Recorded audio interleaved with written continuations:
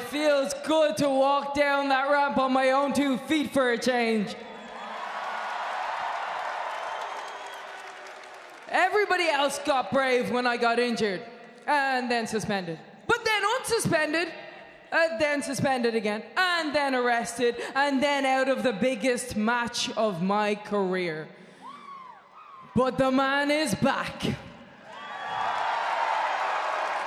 Back on my own 2 feet, and back in the main event of WrestleMania. Let's not forget, this is the match that I set in motion.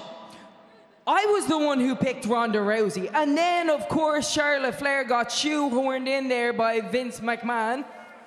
But I had to earn my way into my match twice. Once by winning the Royal Rumble, and the other way back in was by playing Ronda Rousey like a fiddle.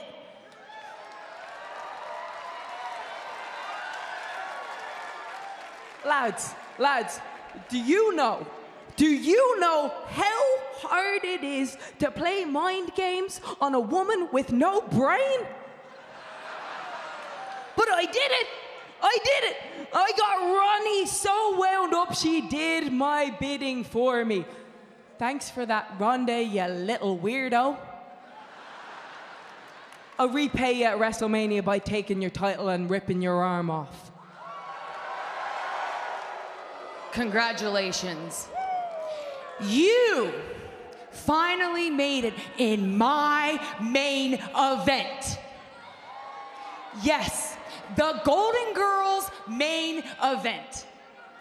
While you were off getting suspended, arrested, doing everything you could to stay out of that ring, I've been putting in all the work. Let me tell you something, sweetheart. It is one thing to be hot for 6 months, but I've been hot for 4 years. That's why I was chosen. I was chosen to get the job done. You want to know why the WWE Universe supports you? Because all of them feel sorry for you. Like I felt sorry for you. Like Ronda Rousey felt sorry for you this Sunday. And no matter how hard you try to spin it, you got a handout. Never in my life have I seen someone do so little, but take credit for so much. Look at me, Becky. That's why I'm gonna have to make you and Ronda Rousey relevant again when you bow down to the Queen. Miss WrestleMania. Shut your face, you dope, you plastic face dope. You've had this division by the throat for 4 years. You did nothing with it. I came along and now we're the main event of WrestleMania. So I don't think we need a queen, probably never did. What we need is the man.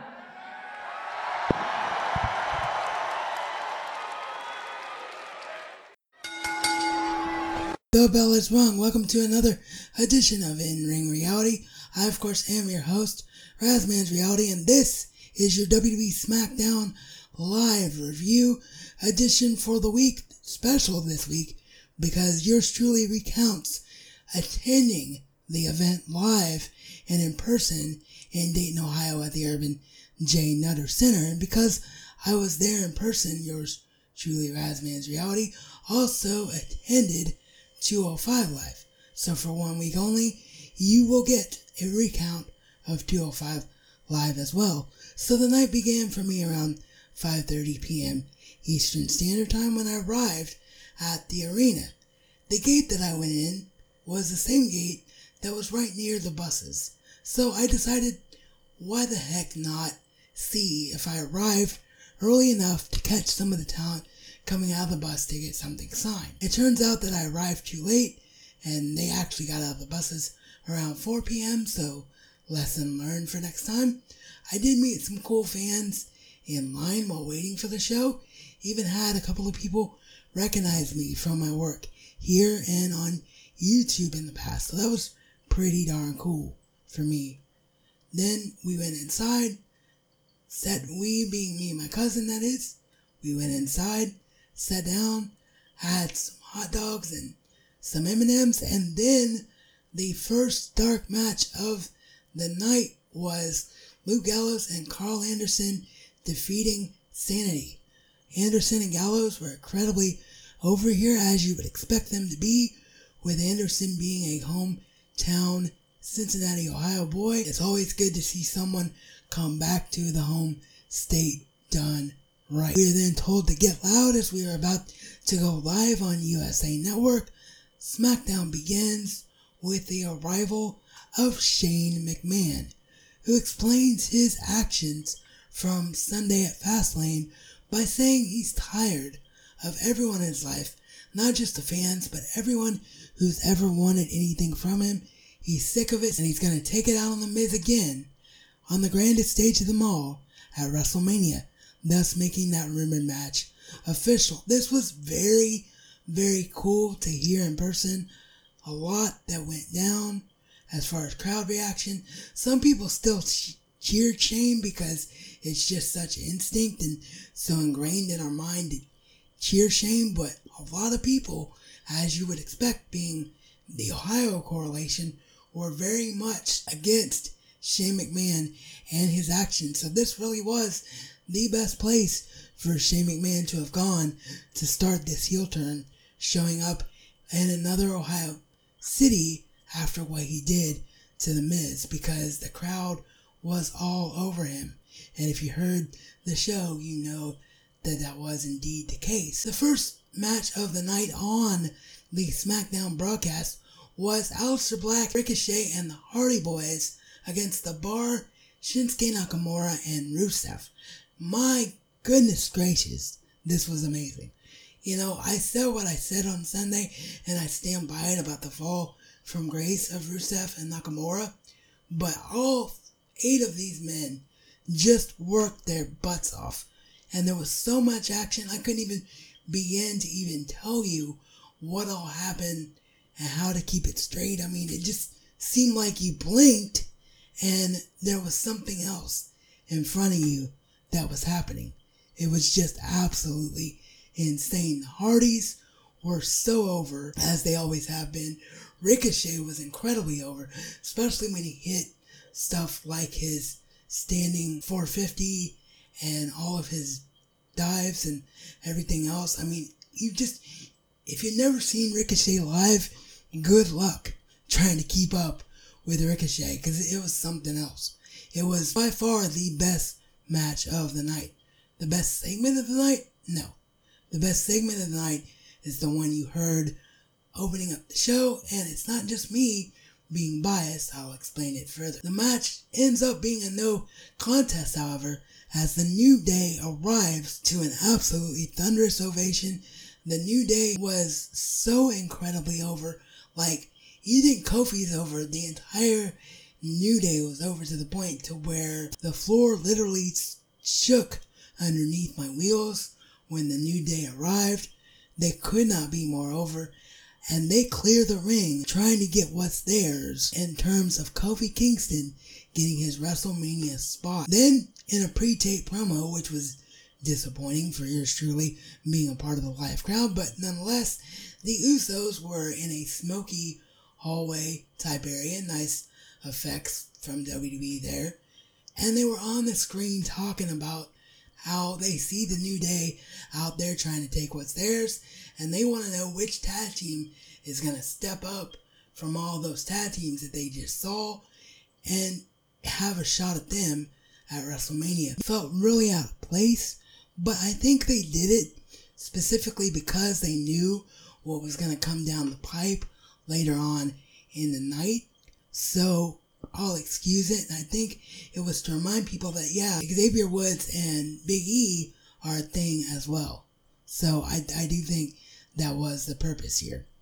Next up, Randy Orton arrives. He got a full entrance. You guys didn't see it, those that watched on USA, but the live crowd there got to cheer for Randy or boo Randy, whatever they wanted to do with a full entrance. But he arrives to cut a promo on the phenomenal AJ Styles and proceeds to tell him, look, this isn't the house that AJ Styles built. I was here in 2002, 2003, 2004, 2005 while you, AJ, and your little indie buddies were working gymnasiums and working for no money, and down in Florida working with Dixie Carter, which was absolutely tremendous. The fact that they referenced TNA, like, that got such a reaction from myself and everybody there.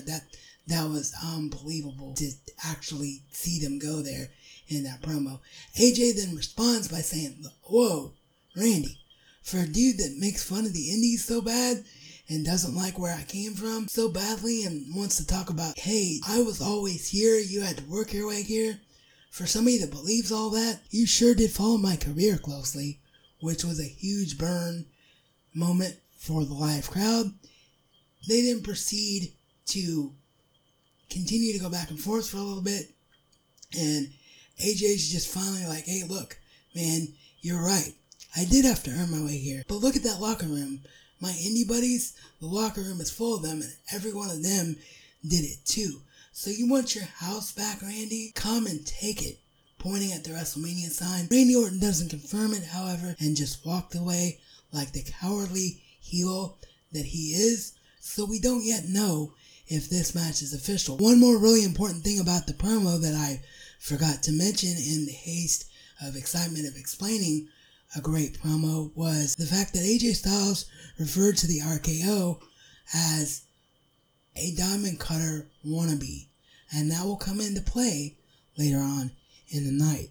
But a wonderful promo, incredibly over these two were for sure. Asuka then, in a very, very short match, defeated Sonya Deville.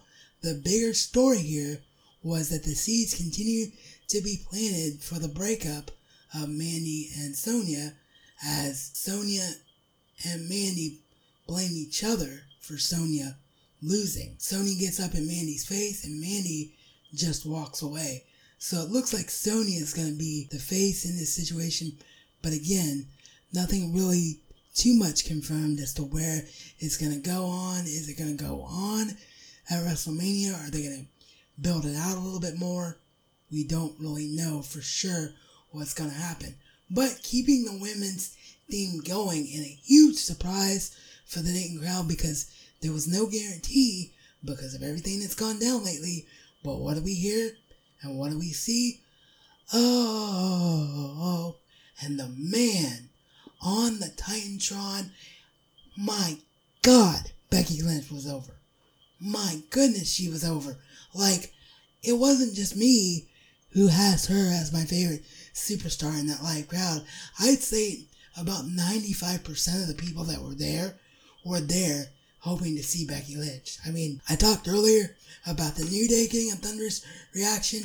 If there hadn't been concrete underneath me, I would have gone floating in the air. Between my reaction and the reaction of everybody around me, I have never heard, and I've been at a show where Dean Ambrose from Cincinnati, Ohio was wrestling in the main event in Dayton, Ohio against AJ Styles for the Intercontinental title a couple of years ago. So I can speak for this and tell you the truth. I have never ever heard a WWE reaction as loud as the one there was for the man. I mean, the crowd did not stop with the Becky chants through the entire commercial break as the lights went down and they tried to get the crowd to interact with some other stuff on the Titantron. The crowd was having none of it. It's just Becky, Becky, Becky, Becky the whole entire time. And you heard the promo.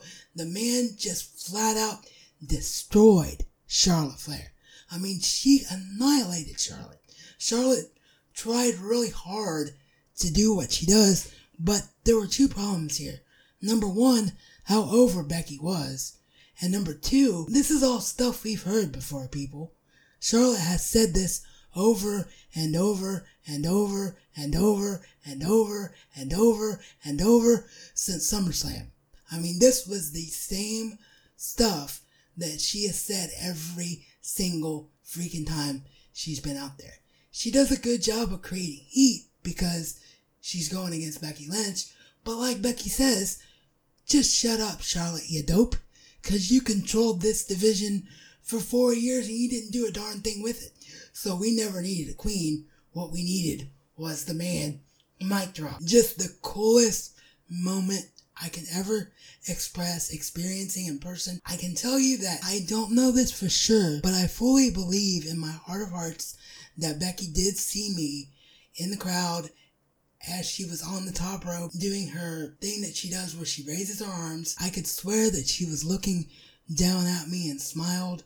Almost looked like she winked at me to an extent. And then as the promo started, you heard her say, lads, do you know how hard it was to play mind games on someone with no brain? I think that she said lads because she was talking about me and a couple of other guys around me that were wearing Becky Lynch shirts. I think that she specifically saw, if not just me, maybe a couple other people behind me. Although I don't know for sure if the people behind me were wearing Becky Lynch merch, but I could tell from their reactions that they were Becky Lynch fans. So I think that was a purposeful thing from Becky to say lads instead of lads and lasses, or everybody do you know. To say lads in particular, I think was a very specific thing, and it made me feel pretty darn cool. Next up, it was Rey Mysterio and R-Truth versus Samoa Joe and Andrade. I'm going to be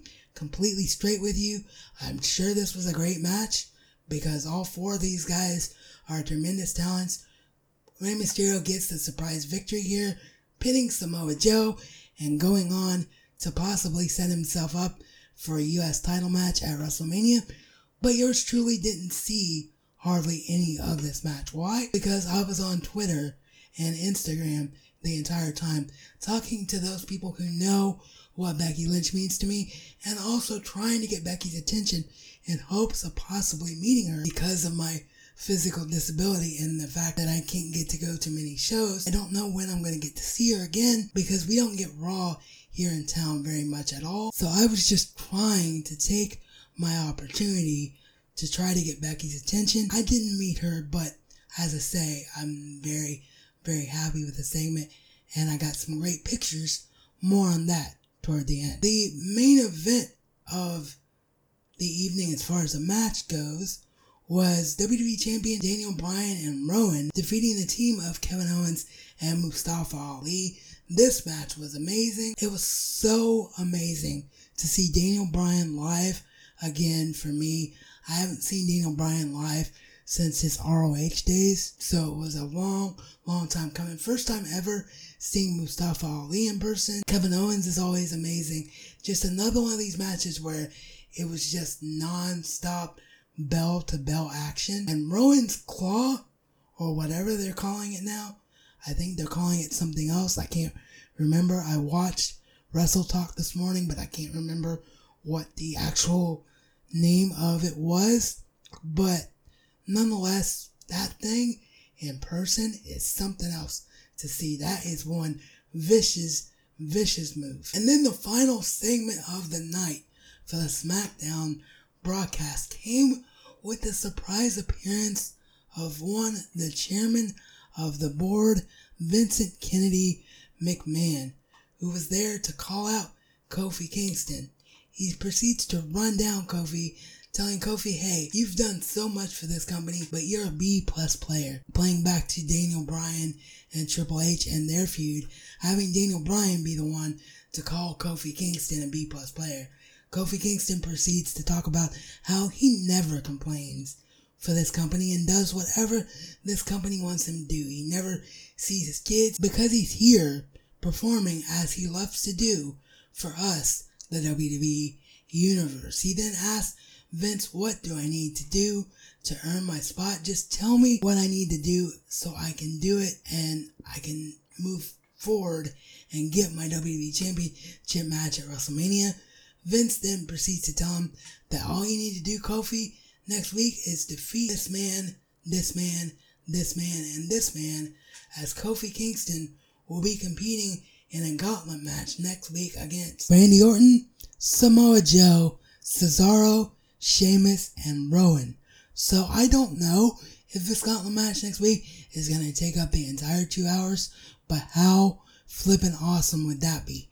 New Day does not get an opportunity to process the information as all of those men come out from the back and a melee ensues, and that is how SmackDown Live went off the air on the USA Network. 205 Live featured two semi-final matchups in the number one contenders tournament to Buddy Murphy's Cruiserweight Championship. In the first match, Cedric Alexander was victorious.